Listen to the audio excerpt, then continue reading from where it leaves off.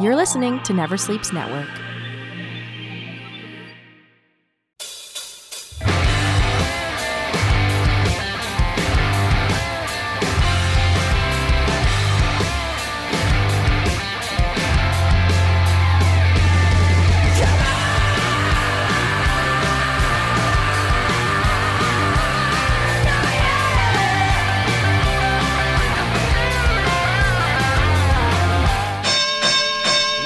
Family, friends, fans, and foes. It's time once again for Never Sleeps Network's Talking Wrestling, and I'm your host, Casey Corbin, and thank you for joining us today on the podcast. But before we get to the podcast, you know what you got to do. Hit us up on all the social media outlets. Go to MySpace. Find us there if you can. I don't know. We're probably there. But we are on Facebook at Facebook.com/Talking Wrestling. We're also at Instagram at Talking Wrestling Podcast at Instagram.com. We are on Twitter at TNWpod.com. We are also, where are we also? iTunes, rate, review, subscribe, favorable rating, review. We love all that stuff. Check us out on Spotify. We are there, as well as Casey Corbin's 4 comedy albums. Check those out too. Not only that, we are also available where all popular podcasts are. Where else am I forgetting anything? Send us a Gmail at talkingwrestling@gmail.com. I think that's about it. I can't remember. I do it every week. You think I should know. But what I do know for sure is waiting right now, over 6 feet away, is my partner in crime. Please give it up for Reese Turner. No, buddy. How are you?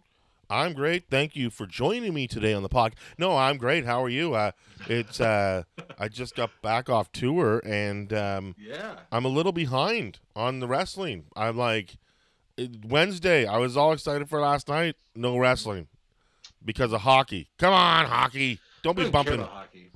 I look at my hockey games tonight, but I don't want hockey I don't want it bumping my Wednesday nights. Well, you know, it's hockey. You can be on every night. There's no need for you to be bumping me on TNT. But TNT has moved to Saturday night, and I don't know if you know this, but a pretty big movement has happened in the wars of wrestling leagues. As SmackDown is on Friday night and AEW is also on Friday night, but they never cross. They always looked at it like this way: we'll go on after SmackDown. Yep. That way you can watch all the wrestling.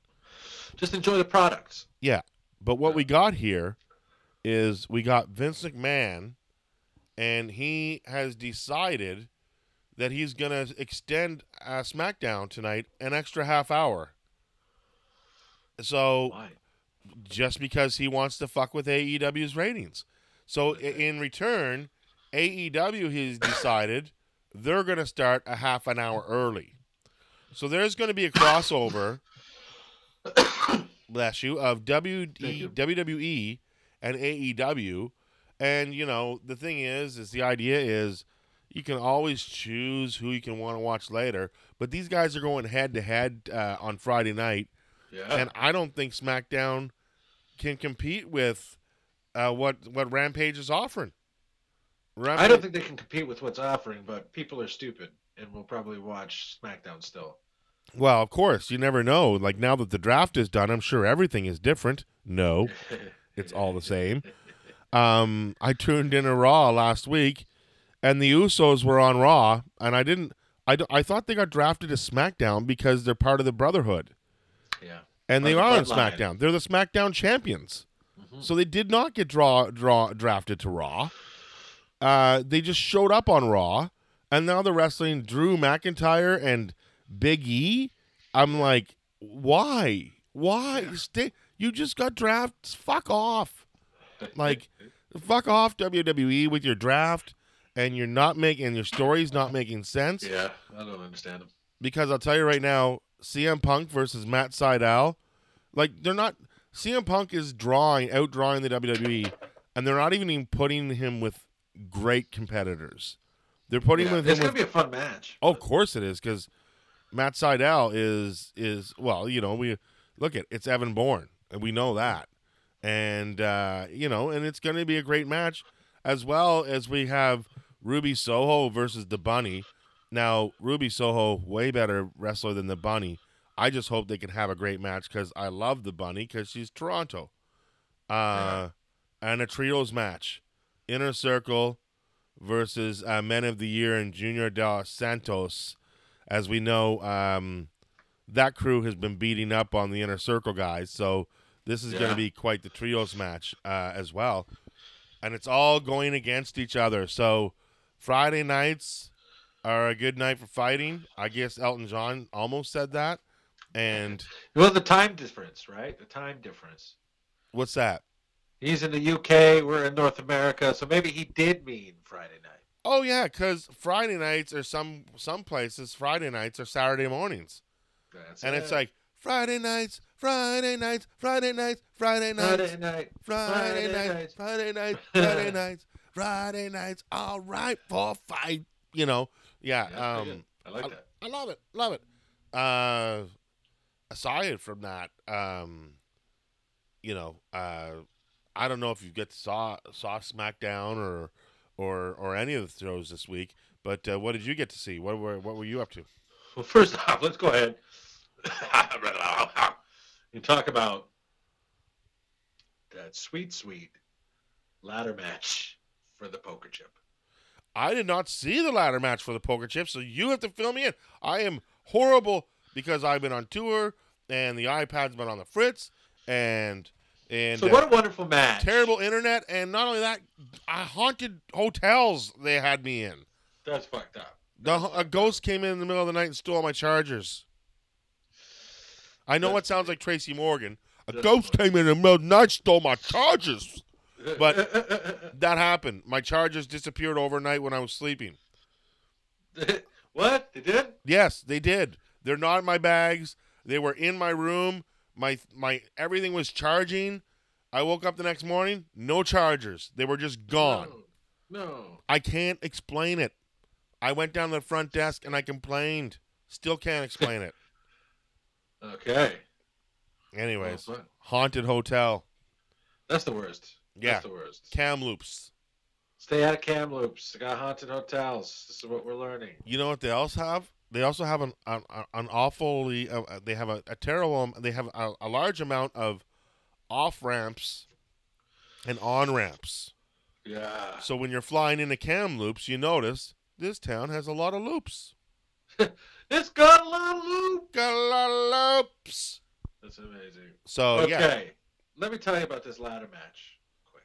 Now, what is this ladder match? Is this like a Money in the Bank match, or is it just a ladder match? You don't know what this is?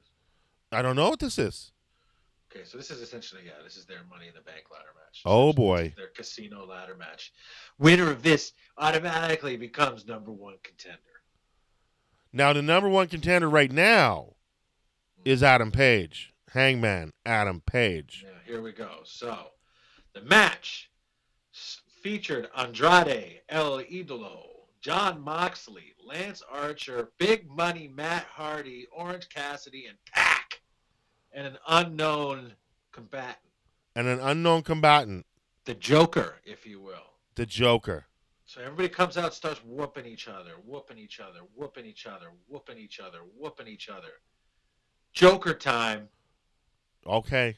Hit Hangman's music, baby. Oh. He's so back. Wait a minute. Did Hangman end up winning the chip? Oh yeah. But he had absolutely no need for it. Yes, he did. So he didn't get leapfrogged for number one contender, baby. Oh, would that have happened? The number one contender. So if he's the number one contender and then he loses on the chip, he's still the number one contender because he's the number one contender? Well, he'd become number two contender if he lost the chip. Well, if he lost on the chip fight, no, of course, he would get another loss. He would have lost against the champion. He'd slide right back down. He needs this win. This is the wrap-up of the story. We've been watching this story. Dark Order came back together. Adam Page is back. Buddy, big things are coming. I think he's taking that strap, baby. You have been saying this on the show for some time now. You have been saying Hangman Page is taking that strap. This is the long run, the long con, the long story. Yeah. You've been pushing for it, and here we are. He wins the chip, the chip in the air, the chip on the shoulder, or whatever he wins. He wins it. He wins it. And and that must have been a great. So who had the best high spot in that match? Was it Pac? It was Pac and Hangman Page. Okay, tell. He got the dead eye off the ladder through a table. Yeah. Jesus. Yeah, wonderful spot. Just wonderful. I love this match. This was a phenomenal match.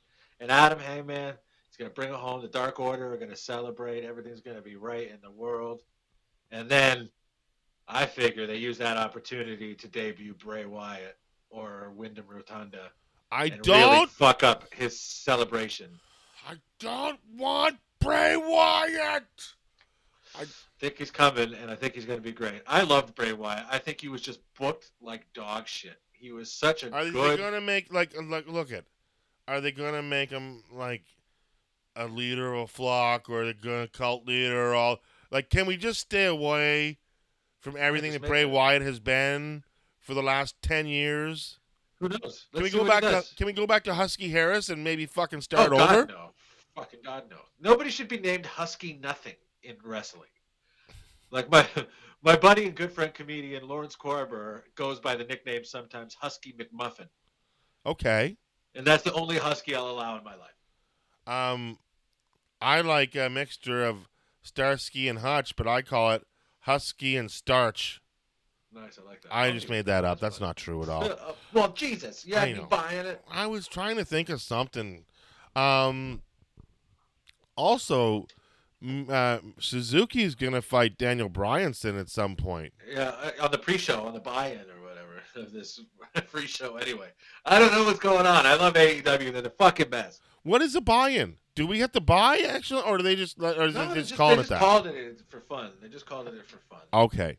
So this is probably like the half, like, it's going to be incredible. Friday night is going to be a great night. Watch SmackDown. Flip it over before the end of SmackDown.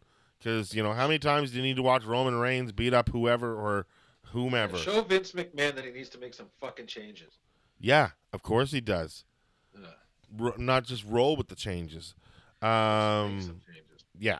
So just put a feature on tag team wrestling again. Make them actual tag teams. Stop putting people together, just flinging them together, and put tag teams up there. Look, tag teams have never been the WWE's thing. As we know, like, there are so many great tag teams that go to the WWE, and then they're not great tag teams anymore. Sometimes they stick, but sometimes they do. Like, if we were to, and I believe we are going to do this, we're going to do our top 10 most underrated tag teams of all time. Yeah. You will see a theme in my top 10 that is teams that went to the WWE with a large amount of respect, that WWE totally changed their image, their gimmick, and these teams floundered as a result, or were a joke as a result. So, I've got some interesting tag teams on here. A lot of these are homemade tag teams. Some are. Let's start, I guess, then, if you want to start. Okay, I'll start. Who's your number 10? Who's your number 10? My number 10 tag team, underrated. Underrated tag team that I thought should have been a lot farther than what they are. Yeah. Right then, I'm gonna start with the Iconics. The Iconics. Again, they were super huge over in NXT. Got to the main roster. We're getting along on the main roster, but then for some reason we're broken up and then humiliated and eventually cut. And they never were given their fair chance. And they had all the potential in the world to be a great tag team, but because WWE doesn't focus on tag teams, well, then we're never going to see the true greatness of this team as it could have been. Amazing. I went for, I would say, the original Iconics, the Bushwhackers. Now, no, you're laughing, but the Bushwhackers are way higher on my list. Yeah, okay, I have them at number 10. That's who I have at number 10 because they were a great tag team. They're always entertaining, but they could have done so much more Well, based on their previous history. like I said, well, I will say the Bushwhackers. My argument is they should be way higher. When you saw them go into the Hall of Fame, they said as a tag team they had over 200 title reigns. None of them in the WWE. The Sheepherders were one of the most feared tag teams of all time. You were going into a match with the Sheepherders. It was like going into a match with Nick Gage. You knew you were going to be bleeding, and it was going to be a bloody mess. And that's the reputation they had. And then they went to the WWE, and they're like, yeah, we have this really vicious tag team from New Zealand that love wrestling hardcore, even though hardcore doesn't exist right now. And we're going to make them into clowns. So they became clowns. They put sardines in their mouths. And they breathed on little kids like Ben Miner on the way to the ring. And they licked your face. And they totally took a great tag team and wasted. Well, they didn't waste them because they did the job that they were supposed to do. Yeah. But the fact is, they're a way better tag team than what they are. And so I have the Bushwhackers up way higher. But then we'll get to that later. So number 9 for you. 1 second. Let me just write down your number 10 was the Iconics. Okay, number 9. See, like I went with a lot of teams. I didn't really take into account what they had done prior to Arrival. Just teams that I enjoyed in the organizations and thought that they were wasted inside of it. I didn't necessarily know. Now, like, of course, you know the story of the sheep. Like, you know this. Yeah. Like, but I was just going strictly on what they did in the thing. But That's I like all right. that. I really like that rationale. Number 9 for me is Owen Hart and the British Bulldog. Oh, yeah, of course. They were a forgotten tag team of Owen Hart's. Nobody really talks about when Owen Hart worked with the Bulldog. They talk about his time with Jim Neidhart. They talk about his time with Yokozuna. You can put Owen Hart with any wrestler, and you've got a great tag team. Yeah, but like I really enjoyed it. Like the brother-in-law shit was really good. They had a 245-day title reign. Yeah, it was pretty good, man. So that's why I have it number 9. Number 9, I have almost very close to what you were suggesting. The Hart Dynasty, Tyson Kidd, Davey Boy Smith Jr., and Natalya Neidhart. They came in on fire. All the heat behind the new Hart Dynasty. Yeah. The legacy of the Harts, everything was great. And then it seemed like Brett came back at WrestleMania, and they did a move at Vince McMahon outside the ring, like their finisher. His head hit the ground, and it seemed like that was the end of the Hart Dynasty. They had a match against DX one night on Christmas, and it was like fucking amazing because you seen DX wrestling these two guys, and they're looking at them, and Shawn Michaels looks at Hunter, and he was like, haven't we already haven't we finished these guys? Like, what is this? New Hearts? And I just thought they had so many good moves together. Like, Tyson Kidd was a natural tagged wrestler. Him and Davey Boy were great. Him and Cesaro were great. But I think the Hart Dynasty was definitely underrated and could have went a lot farther than what they did. Okay. That's my number 9. Okay. All right. I don't know who to pick in this situation. We're going to have to go back and look at these in a little bit and try to figure things out.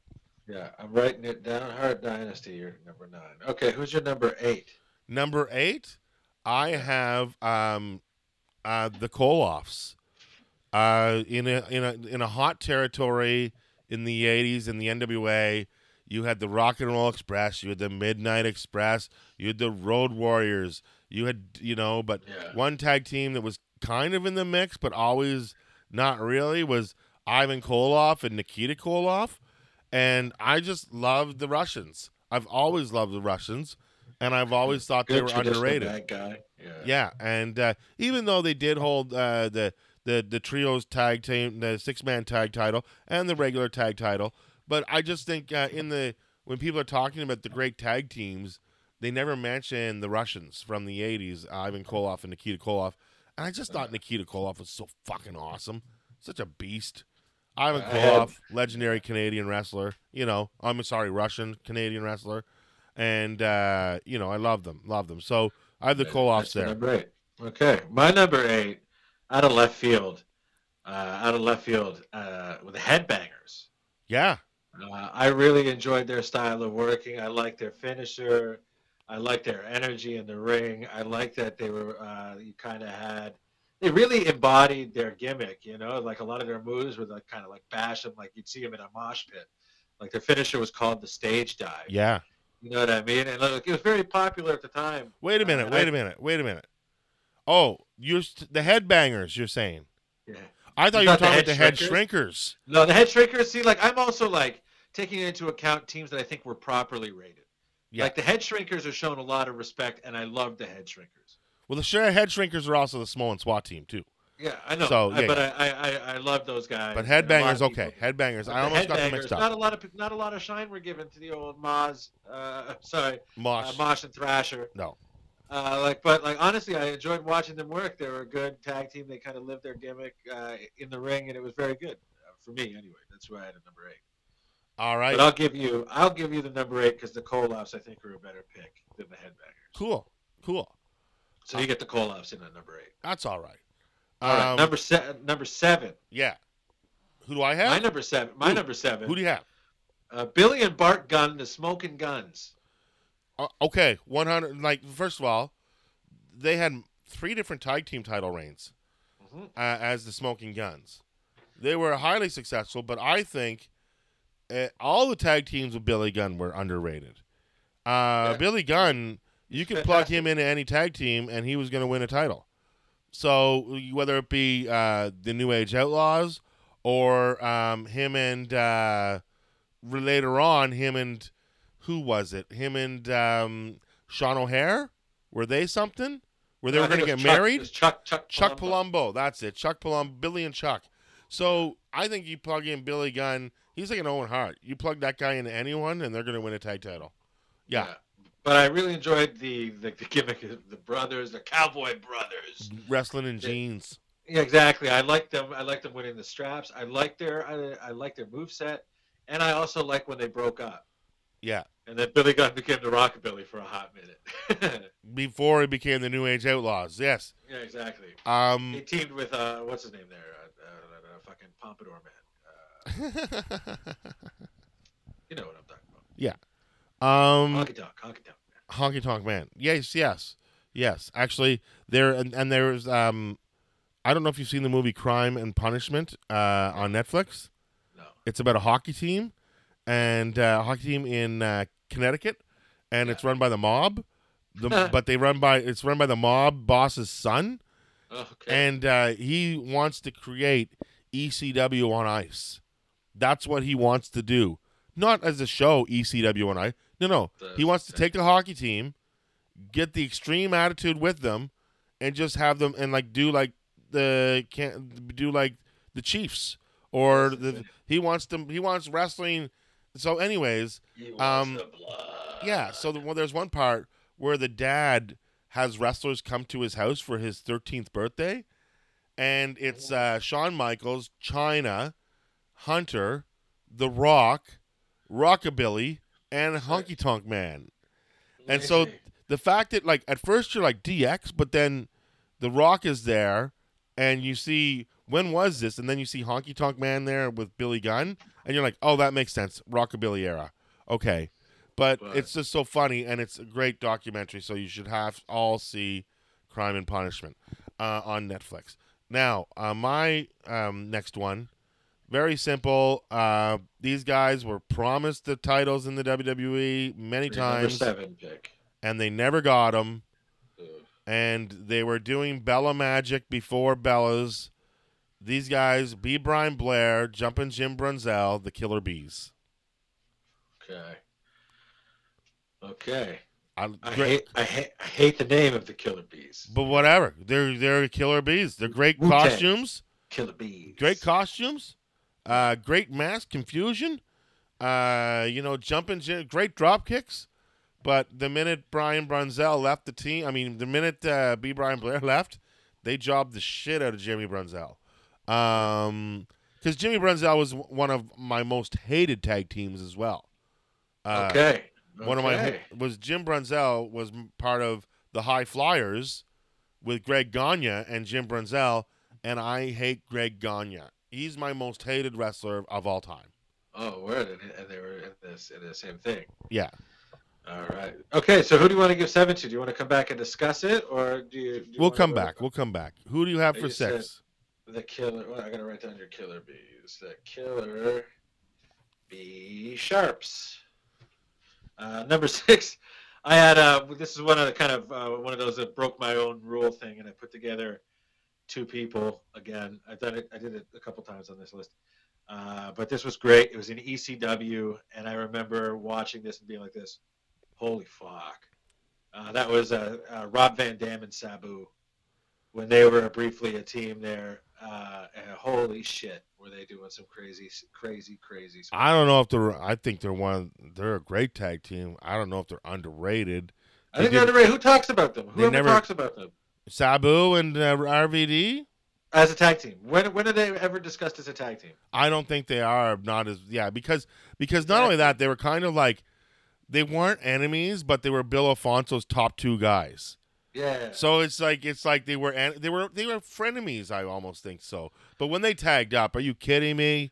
It was amazing. They were doing it was like having the Lucha Brothers with 2 Rey Fenixes. Yeah. Oh yeah. I would say yeah. On pot, drugs. Yeah, a lot of drugs. A lot of drugs. So that's who I have at my number 6. So my number 6, I'm gonna go with. I guess I'll go with the Rougeaus. I don't think the Rougeaus got enough. The WWE had this golden tag team era, and there were a lot of teams that were there that never got the belts. And the Killer Bees are one, and the Rougeaus, they beat the Hart Foundation in Montreal, and they held the titles for 2 weeks, but it was only on French television. It never existed or happened on English television. And they took the belts away from them. So, and I talked about that with Jimmy Hart on the show. Do you remember when the Rougeaus beat the Harts for 2 weeks? And he was like, yeah, it happened in Boston. And he goes, and then they just took the titles back. And they didn't want it. They just didn't want it to happen. And the Rougeaus, and not only that, I'll also say as a tagline, along with the Rougeaus, the Quebecers were also underrated. Well, that's a different tag team. Let's not talk about those guys. But technically, it's an extension of the Rougeaus. I have them deeper in my list. That's why I don't want to talk about them yet. Okay. You know what I mean? All right. Number 5. This is where we're at now. Number 5. Who do you got for number 5? Well, again, we just did Killer Bees. We just did Rougeaus. I'm sticking on the WWE train right now, and I'm saying now a lot of people out there know my love for Rick Martel, so they think I'm going to say Strike Force. No, the Can-Am connection was better than Strike Force. The reason why was Rick was the senior guy in that team, and Tom Zink was the younger guy. But then when they went with Tito and Rick Martel to replace to replace the Can-Am connection, because that's what they did. They wore the same tights. Yeah. You know, Tito had to change tights to become part of Can-Am connection. They called them Strike Force. But the thing is putting Tito with Rick Martel just gave us 2 old guys, and instead of an old guy and a young guy, and so I think the Can-Am connection was far superior. It just never got the run because Tom Zink, for some reason, just left the WWE way too early because I guess he had a future being the Z-Man in other places. So I was never a fan of Tom Zink. Well, because he fucking walked out on the WWE. Nobody ever liked him after that. Yeah. Okay. Yeah, my number 5. Some people say they're accurately rated where they are. I don't know. I think they're underappreciated in some aspects, but they're a huge part of the WWE's late Attitude Era, I would say. The Dudley Boys. Oh, I don't think they're underrated at all. I think they're considered one of the greatest tag teams of all time.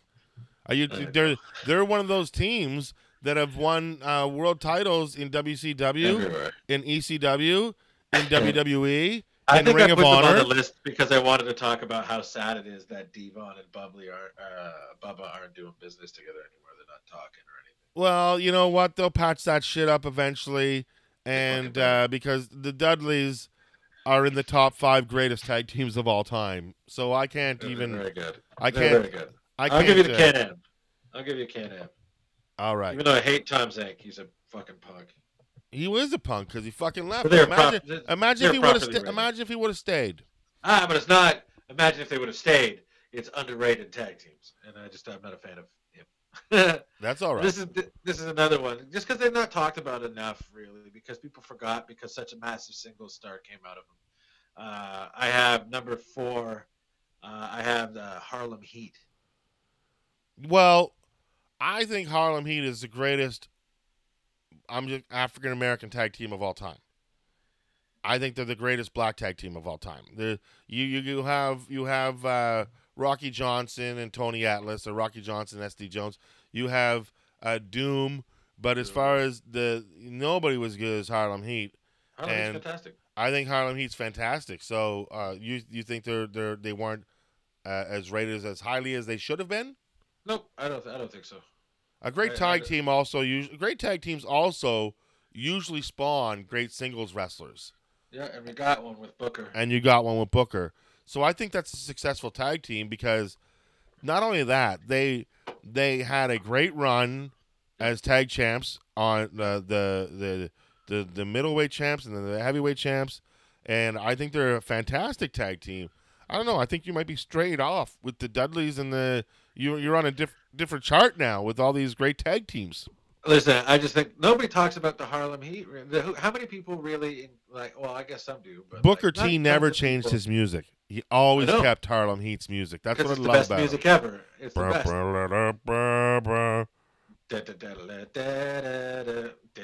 Yeah, you know it better. I sound like Inspector Gadget. I loved it. But honestly, it was not enough people I think really talk about Harlem Heat when they're talking about great tag teams. That's why I put them on my list. Well, maybe we should do great tag teams because you'll hear me talk about the Dudleys and Harlem Heat on that thing. Yeah, they're on my great ones. They're on my great ones. We're gonna have to do that next. Who's your number 4? And if I swear to God, if they suck, Casey, we're not putting Harlem Heat on a list because of this team. My number 4 least respected tag teams, or tag teams underrated that don't get enough run. Okay. This one is they're called these guys were AWA champs and they were very dominant in AWA.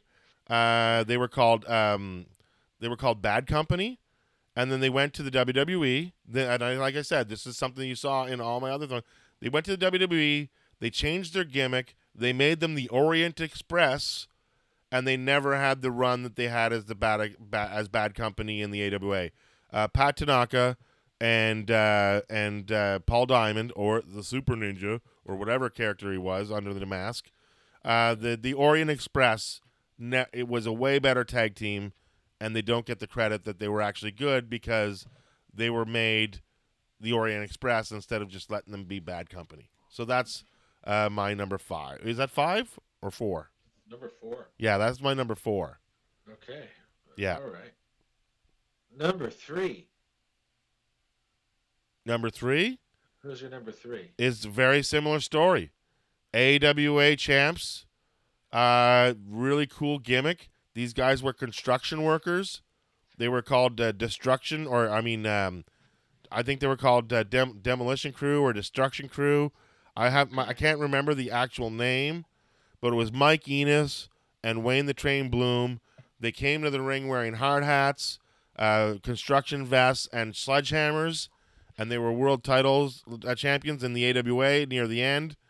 And then they would sign with the WWE, and then they were turned into the Beverly Brothers, where their careers would flounder, and they were never given the chance to be as good as they were as the Destruction Crew in AWA. So the Beverly Brothers, very underrated as a tag team. That's my number 3. The Beverly Brothers were great. They lost a lot of big matches. They were never given the opportunity to succeed as a because sledgehammers aren't until Triple H uses them. Nobody else can use them before that. They're not giving them a push, that's for sure. My number 3 is one of my favorite tag teams from when I was a kid. But again, it just they weren't really pushed that much. I don't think they were ready. They were quite ready for this kind of a tag team, which became kind of like a prototypical tag team for a little bit. I'm going to say High Energy, and that's Owen Hart and Koko Beware. Yeah, so definitely got the crowd pumping and moving. Yeah. And like I said, any team with Owen Hart is underrated. Yeah, missile drop kick finisher from Owen Hart. Beauty. It was a good time. And my number 2, now I'll jump to number 2, is the Quebecers. That's where I had the Quebecers. Rougeau there and PCO. Well, I do think they're very underrated myself. And they were very, very underrated. Now, mind you, they held the tag titles 3 different times. Yep, but still, again, how many people talk about the Quebecers when they talk about great tag teams? Not a lot of people really have the Quebecers on the tip of their tongue, you know what I mean? No, and to me, they were more dangerous than the Rougeaus because Jacques had bulked up. The Mountie was far more vicious as a heel as Jacques Rougeau was as a face, and PCO was already doing crazy shit off the top rope, and he was a cannonball in himself. So yeah, I love the Quebecers. They were underrated, 100%. I'm with you on that. Yeah. So that's what I had as number 2. My number 2, my number 2 was Sheep Herders. The Bushwhackers were my number 2. So I had them at number 2, so we could figure that out later. Yeah. And who is your number 1 most underrated tag team? They're one of the greatest tag teams of all time that nobody ever mentions them, and it's Ricky the Dragon, or not even the Dragon, Ricky Steamboat and Jay Youngblood. These guys look like brothers. And they were both fucking amazing. And they don't get is because Jay Youngblood died too young. And he died very young. So we don't get to hear about this tag team. But you go back and you watch any Jay Youngblood Ricky Steamboat match, and these guys had it. And they were awesome. And they don't get the mention as a tag team. Even if you ask Ricky how they rate against the greatest tag teams of all time, he will tell you they're at the top, and I agree with him. So that's my most underrated tag team of all time. Nice. I have the Hollywood Blondes, Steve Austin and Brian Pillman. Personally, I think they're overrated because every time they didn't. I love them too. But the fact is, they were only together for 9 months, a year, and then they broke them up. They never gave them the chance that they deserved because they were getting over. They were too over. They were too good, and they never got the chance. That's why they were underrated. They never get the chance to do nothing because they were written off. That's right. I love the Hollywood Blondes. I love them. I find that those two guys work wonderfully together. All right, so let's figure this out. So I agree. The Hollywood Blondes are underrated because they destroyed them too early. So yeah, Ricky Steamboat and Jay Youngblood are underrated because one died too early. Yes. Okay, so let's start at the bottom. Number 10, I have the Sheep Herders / Bushwhackers. Let's just move them right up to the middle at 5 or 4. Yeah, we can definitely move them around. But let's fill up our number 10 right now. You have the Iconics. I have the Bushwhackers. But we have some other things, we have some other teams that might be better set than I don't know. Well, if I have the Bushwhackers at 2 and you have them at 10, to me, that means they have to end up somewhere around 5 or 6. So for 5, you have the Can-Am Connection with Rick Martel and Tom Zenk. And for 6, you have the Rougeaus. I have the Dudley Boys at 5 and RVD / Sabu. If you're going to have both, I don't think the Dudley Boys belong on this list. Yeah, so do you think the Can-Am Connection belongs at number 5 more than the Bushwhackers? I think the Bushwhackers are high up on that list. I don't know if they're at number 5.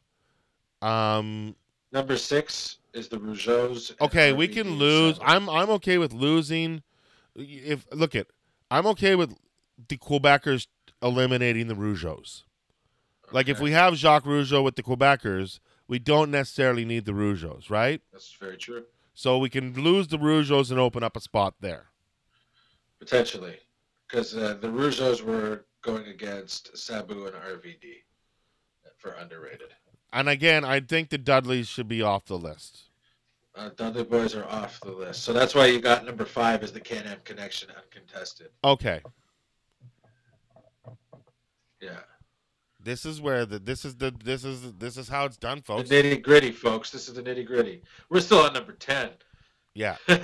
We're still on number 10. We're figuring this out. But the Rougeaus, even though they're just a couple of good Canadian boys. Good Canadian boys. Actually, their gimmick was they weren't. They were all American boys. All American boys. So, yeah. So what about the Killer Bees? You put the Killer Bees at 10. Sure. Yeah. Killer Bees going to number 10. Boom. The Killer Bees. Okay, so number 9. Who we got? So number 9, we have. I said Owen Hart and the British Bulldog, and you have the Hart Dynasty. I think you have. I think if we're gonna have high energy, then we keep the Hart Dynasty at 9. Or again, we can slide somebody from higher up, lower down if you felt there was a tight match that somebody should have been. No, I just think that Davey Boy Smith's son. I think Davey Boy, I look at teams that never got to carry a title. I wasn't watching the product when they were competing. So I have no you should. Reference. Yeah, no, I think the Hart Dynasty is definitely more underrated than Bulldog and Owen. Do you think they're more underrated? Yeah, okay. We'll put that. We'll put Hart Dynasty as number 9. Hart Dynasty.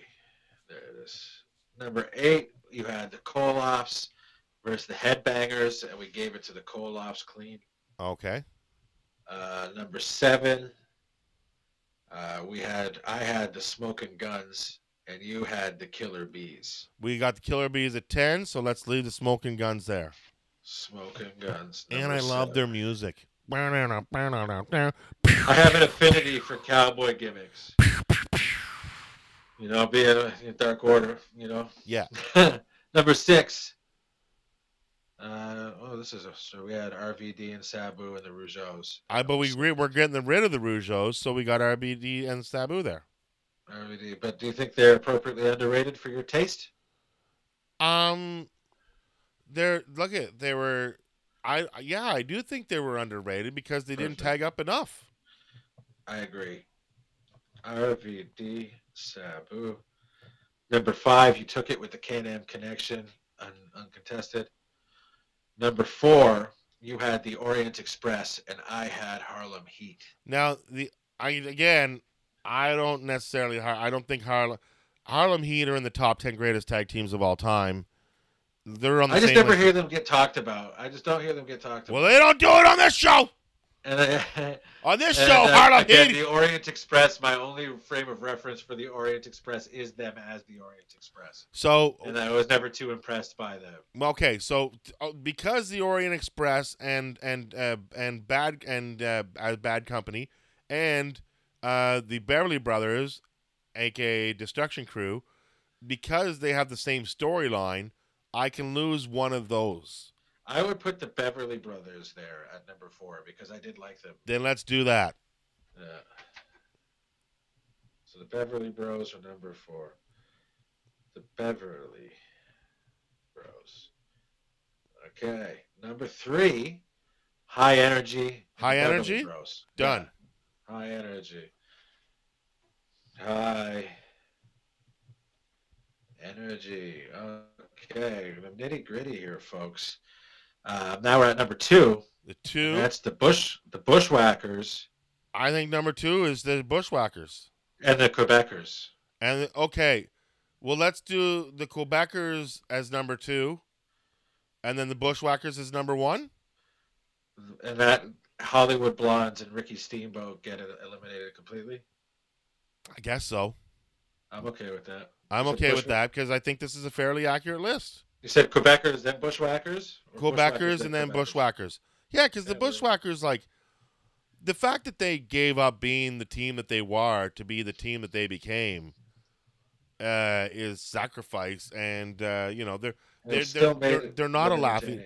Even though they were the laughing joke of the WWE, they were the clowns. They did it so well. So there we are. We have just said who the number one is. We settled on the Bushwhackers for being number one. Let's go over the list again, shall we? Top 10 most underrated. Hold on a second. Top 10 most underrated. Here we go. Number 10, the Killer Bees. Buzzkill, the Killer Bees, not getting any respect or tag titles. No, bing, bing, bing. Number 9, the Hart Dynasty. The Hart Dynasty, Tyson Kidd, Davey Boy Smith Jr., Natalya Neidhart, not getting the respect that the Hart Legacy and the Hart Foundation ever got. That's it. Number 8, the Koloffs. Ivan, Nikita, one of the best tag teams of the 80s, never get mentioned with the Road Warriors, the Midnight Express, the Rock and Roll Express, and all the other tag teams. Mm-hmm. Number 7, the Smoking Guns. Yeah, Smoking Guns. Billy Gunn, Bart Gunn, are they brothers from other mothers? Great tag team. Not very underrated. Very underrated. That's it. Very underrated. Number 6, RVD and Sabu. You don't even think of these guys as a tag team. That's how underrated they are as a tag team. And they were magic. Number 5, the Can-Am Connection. Now, Rick Martel is going to be on some sort of list that I have involving tag teams. These guys are better than Strikeforce. Tom Zink, why did you have to leave so early? Number 4, the Beverly Brothers. The Beverly Brothers. I liked it better when you were in the AWA as, I think, Devastation Company, Destruction Crew. I don't know. You guys were construction workers, but not of the Village People type, of the ass-kicking type. You had sledgehammers before Hunter. That's it. Bang, bang. Number 3, High Energy. High Energy. Any tag team with Owen Hart should be higher. I love that. Number 2, the Quebecers. We're not the Mounties. We are the Quebecers. I love it. And you don't really appreciate PCO until now. And you realize, man, he's great now, and he was great back then. Yes, he was. Jean-Pierre Lafitte. And number 1 most underrated tag team, the Bushwhackers. Oh, yeah. Yeah, as the Sheep Herders, they were one of the deadliest tag teams in all of wrestling. And as the Bushwhackers, they were one of the greatest cartoons of all wrestling and never get the respect that they deserve. No. The Bushwhackers are the most underrated tag team of all time. 100%. There we have it, folks. Reese, where are you this week? What do you got going on? You can find me tonight. If it's dropping on Friday, I'm going to be performing at Puff Mama's Smoke Show in Leslieville there. Excitement. So it's going to be a good time. Going to be a really good time. I'm looking forward to it. A lot of funny people. It's going to be a lot of laughs. And then I've got, late night sessions. So follow me, baby. There you go.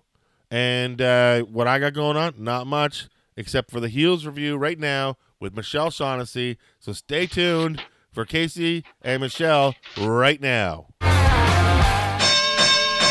Ladies and gentlemen, with me at this time is Michelle Shaughnessy, former guest of the show.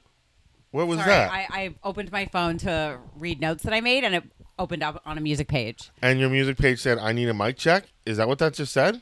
No, it was an Etta James song. Oh, I thought the phone went, hey, mic check. Mic check. Can I get a mic check? Okay, let's start this again. Here we are with comedian Kate. Oh, sorry. No, it's my job. Sorry. Michelle Shaughnessy is with confused. us. Michelle Shaughnessy is with us. She's here for the Heels review. This is the episode 7 Heels review. called The Big Bad Fish Man. Oh, yeah. Yes. The South Georgia State Fair is not only weeks away, but Jack's doing all he can to keep professional and personal lives intact.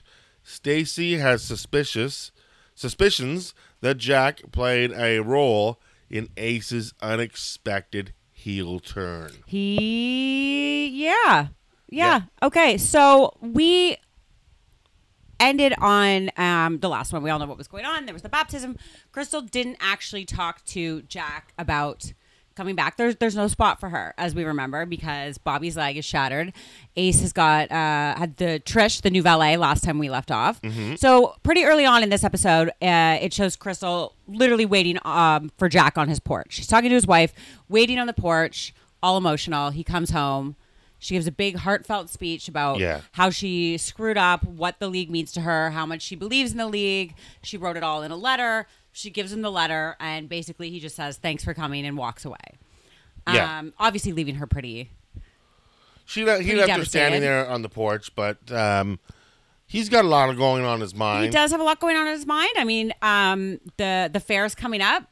They still are having tryouts. I don't know why they're not booking several weeks in advance. It seems weird that they're having tryouts for the big fair match when they have a lot of good people. These are certain things. These are certain things that are TV show. Exactly. These are things that are wrong with the show. Like, first of all, your roster should be more than 10 people. If you're running a wrestling organization, maybe don't leave booking the big match till right before, because now they have tryouts for new talent for that match. Exactly. So tryouts happen.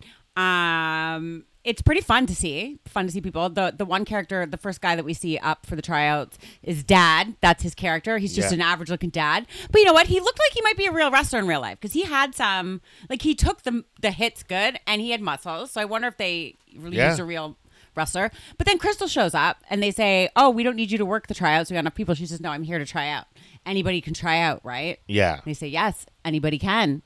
As long as you sign the papers saying I don't see you if you die. As long as you sign the papers, you can do it. So Crystal, you might die. With encouragement from Bobby, by the way, he's FaceTiming her. You can do this. Yeah, you got this. And after they hang up, one of the guys, I forget which guy it was like, when are you going to tell her that you like her? It's girls like that don't stay. James Harrington, single for long. The footballer. It's the footballer. Yeah, the football player. Yeah. She jumps in the ring, does tryouts. And it's pretty good, but you could tell, like, the guy that she's paired up with doesn't want to hit a girl. He doesn't want to throw around a girl, doesn't want to whatever. So in walks Wild Bill. Yeah. He storms the tryouts. He decides that he's going to jump in the ring. He's still not in the main event at this point. Well, we don't even know. You can't tell him that. He says, I'm going to have to fight whoever this is in the main event. Yeah. Beats the absolute crap out of the dad guy. The dad guy's working stiff to first, and he's like, loosen up, bro. Yeah. And then he's not loosened up to Wild Bill's. And then he knocks him out and says, just get out of here. Yeah. And then Crystal shoves Wild Bill. Nobody else wants to jump in the ring with Wild Bill. Crystal shoves him, starting a fight. And they have a really good chemistry back and forth. Like, he's telling her what to do. Yes. And encouraging her. And it was great. It was absolutely great. And Willie is very impressed. Mm-hmm. She is absolutely blown away by what Crystal does, and she takes it upon herself to go to Jack and say we should have her not only in the league as a wrestler, but in the fair main event. In the main event. Which he shuts down, and we finally find out why. It's not just that he's mad at her for screwing up the match, because he screwed up enough matches. We saw that in the season opener. In the series opener. It's because he says, she hurt my brother, they can't be around each other, I gotta take Ace aside. Which I get, but at the same time, it's like, you're a businessman, and you had no problem putting your business in front of your brother in the first place, and now all of a sudden you're not going to do that when it comes to having Crystal wrestle. That I thought was kind of bullshit. But I think he's trying to be a family man, and that's his reasoning for why she can't do it. And it sucks because she's really good. Yeah, I do see that too, and I do think that it's the excuse that he's using for Ace.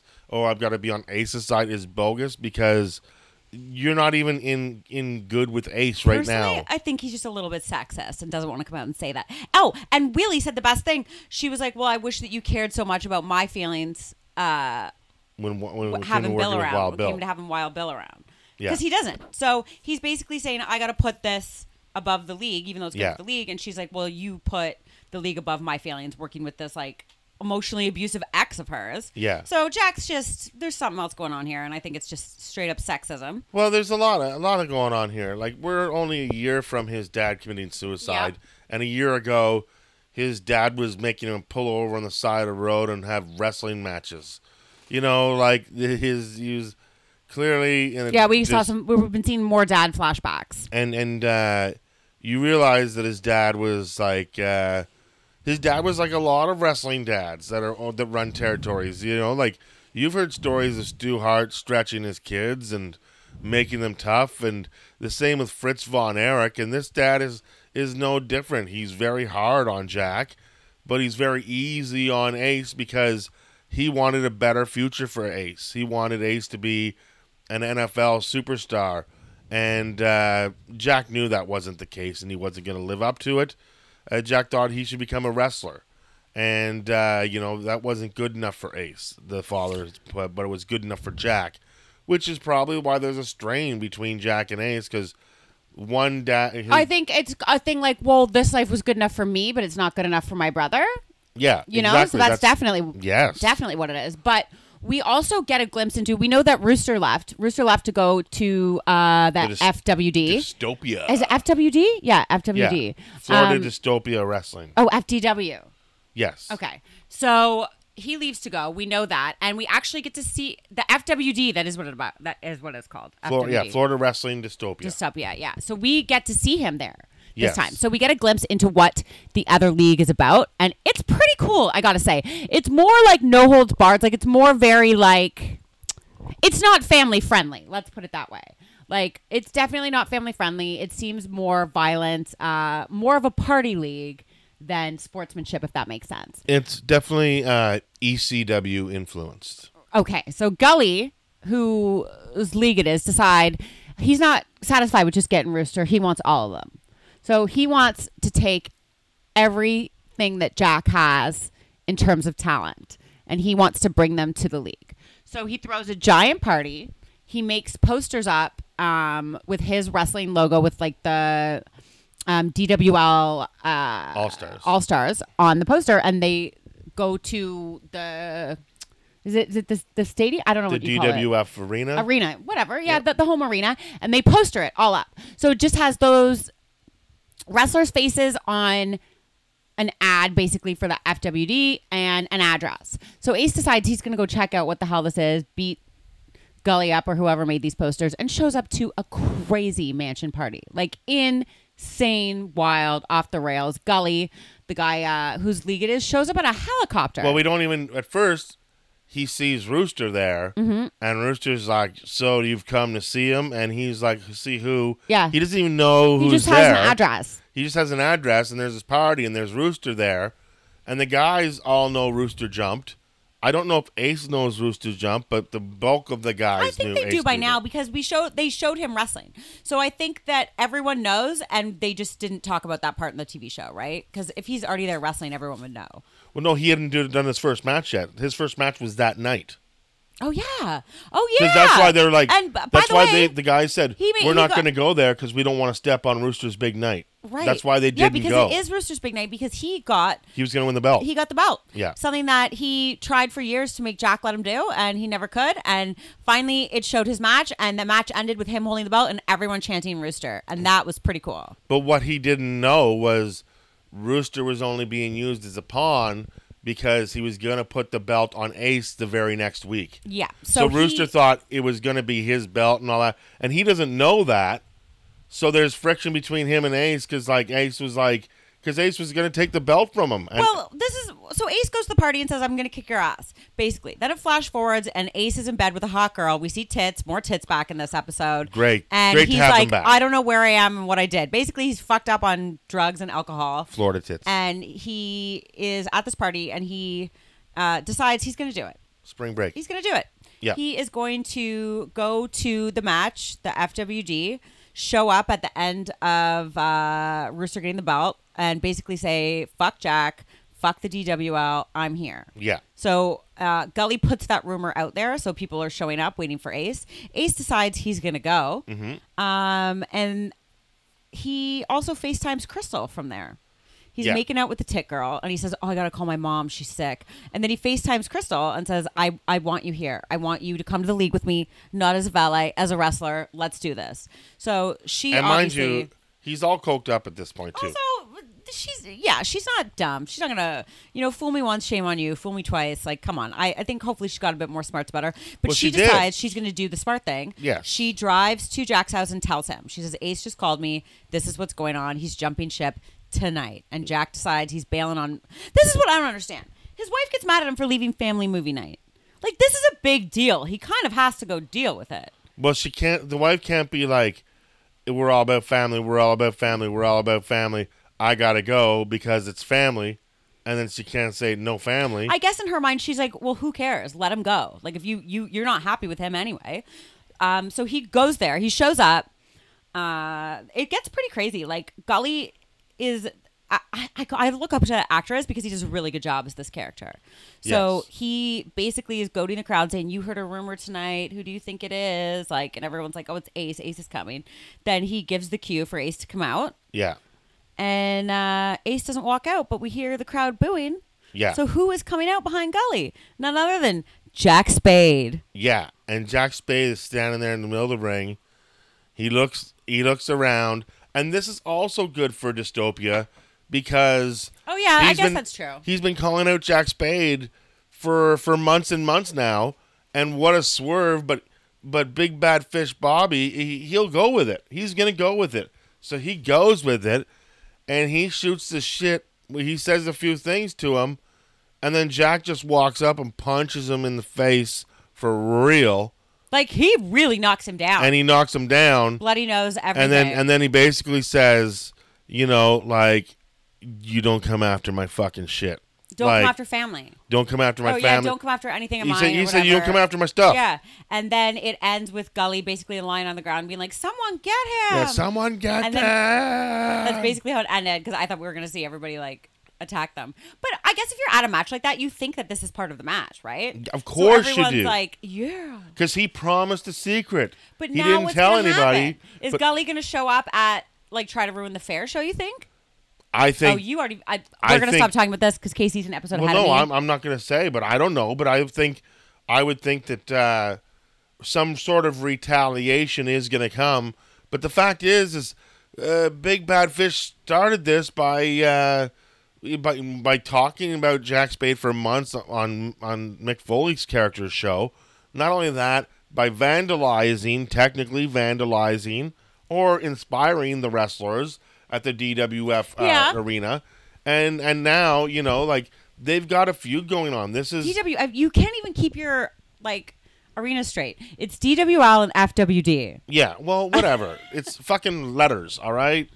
If people want to get upset at me, send me more letters on the letter topic. Okay. So, anyway. I think Casey told me this before I saw the episode. And I had to let the episode sink in a bit before I agreed. But I do think thus far it's the best episode of the season. Oh, I think it's by far the best episode of the season. Well, I'm torn, and 2 episodes before that. Oh, you really liked the one I did. Where they had the show for the county fair? No, I didn't. Which one did I like? Yeah, I did. Was that the episode before this or the one before that? That was the episode before this, house show. I liked the one before that. Swerve. That's the with the broken leg. Swerve was when the Georgia State, they did a tryout. They show. So that's not the last one. The one before that. That was the one that I meant where 5. they had the. So 5 and 7 to me are tied for the best episodes of the season so far. But you know what? It has not been renewed for season 2 yet. No, it's not, and I'm pretty upset about it. And Arnell is going to be in town promoting Arrow.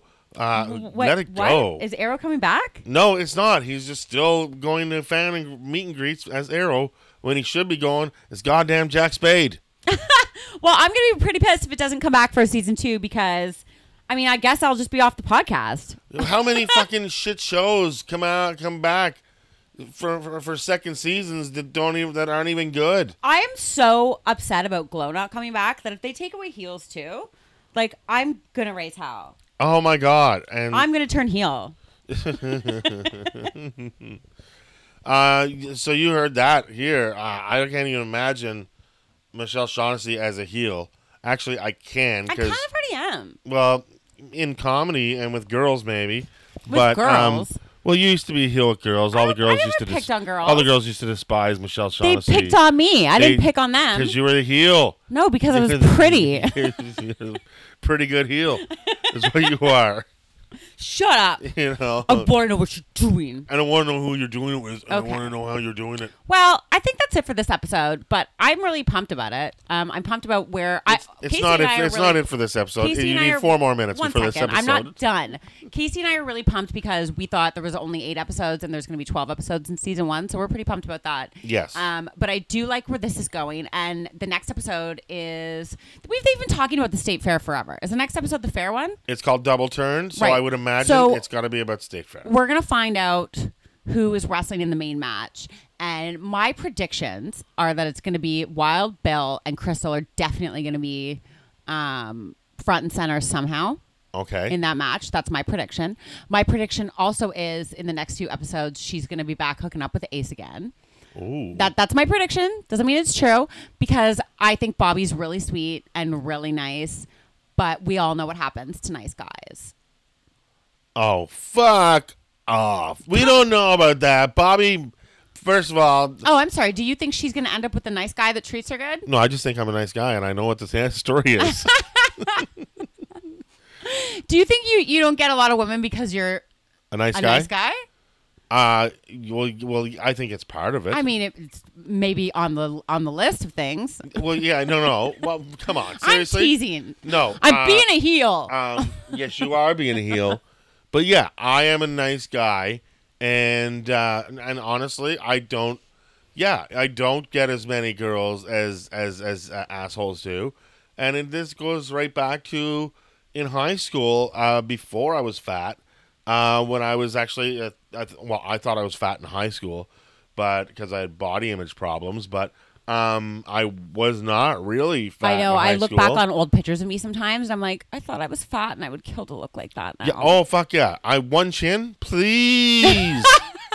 For once, no beard, please. I'm glad beards are popular, but I'll take one chin over zero beard. I feel ya. Any day. And I know, and so it's like when I look back in high school when I only had one chin and I was like 210 pounds, that was not I thought I was fat back then, but now Still I'm husky.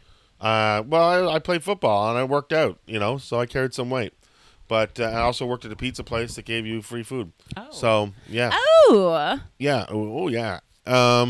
So, yeah. So, but I've always been a nice guy. And it is true. The nice guys finish last. Everybody knows that. And because nice guys are always thinking about, I just want to make this girl happy. The nice guys don't think with their dick, while other guys do think with their dick. And the guys think with their dicks. No. In high school, this is the way it is. No. Nice Yeah, it guys was. also, all guys think with their dicks, especially in high school. Nice guys just don't act upon that. They put it in the back of their head and act like they're thinking with other things, but they think with the dick. It never takes priority. How did we get so Over- far off? How did this turn into I Nice guy. swear I'm a nice guy. Look at heels versus faces is an argument in wrestling that will always be argued, and this is what we're arguing. It is And- true, though. I mean, and, as you know, much it's as like- I love nice guys, yeah, I'm sorry. I honestly, I love Bobby, and he's TV Superman. But if I had to if I just really needed to get it, I'd probably be like Ace. for sure, of course. for sure, because I'd want to change him into somebody that was capable of loving me. Look at Now we're going deep diving into my psyche. We Look talked at- about Casey's problems. for all those. Look at Brett versus Sean. A lot of you like as much as Brett was the guy that you should like. I think a lot of the girls like Sean even better because Sean was the sexy boy. Kind of agree with that. I I really do. I think Brett is the nice guy, and Sean, well, he's the fucking heartbreak kid. So he's not the nice guy.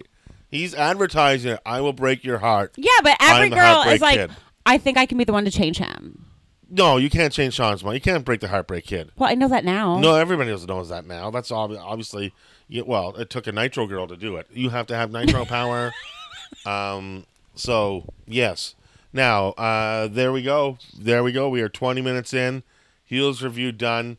The big bad fish man. We finally know where this guy's money comes from the hunting stores. Oh, From yeah. up north, now being brought down south. The weapons. And we're going to see, double turn. Double turn could mean, Jack and Ace's double turn on FWD.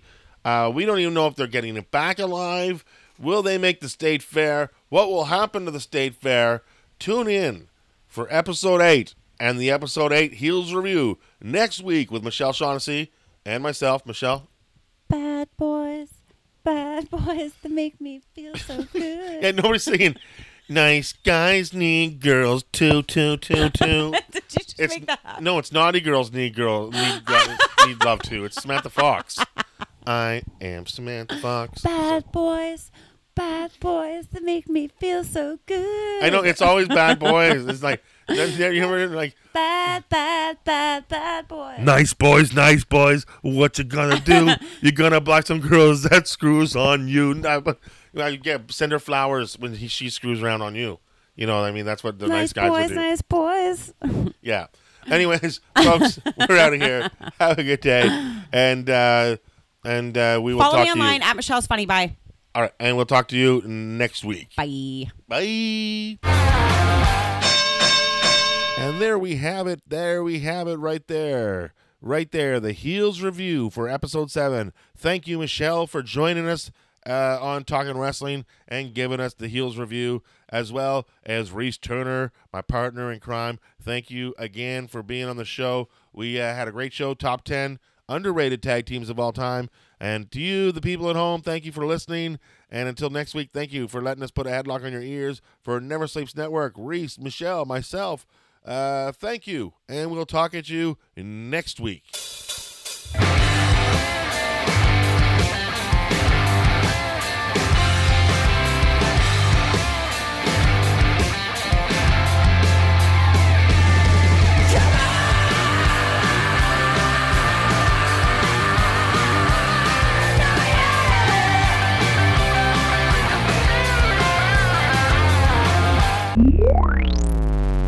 Never Sleeps Network. This has been a Never Sleeps Network production, executive produced by Alex Ross. For more information and content, visit neversleepsnetwork.com.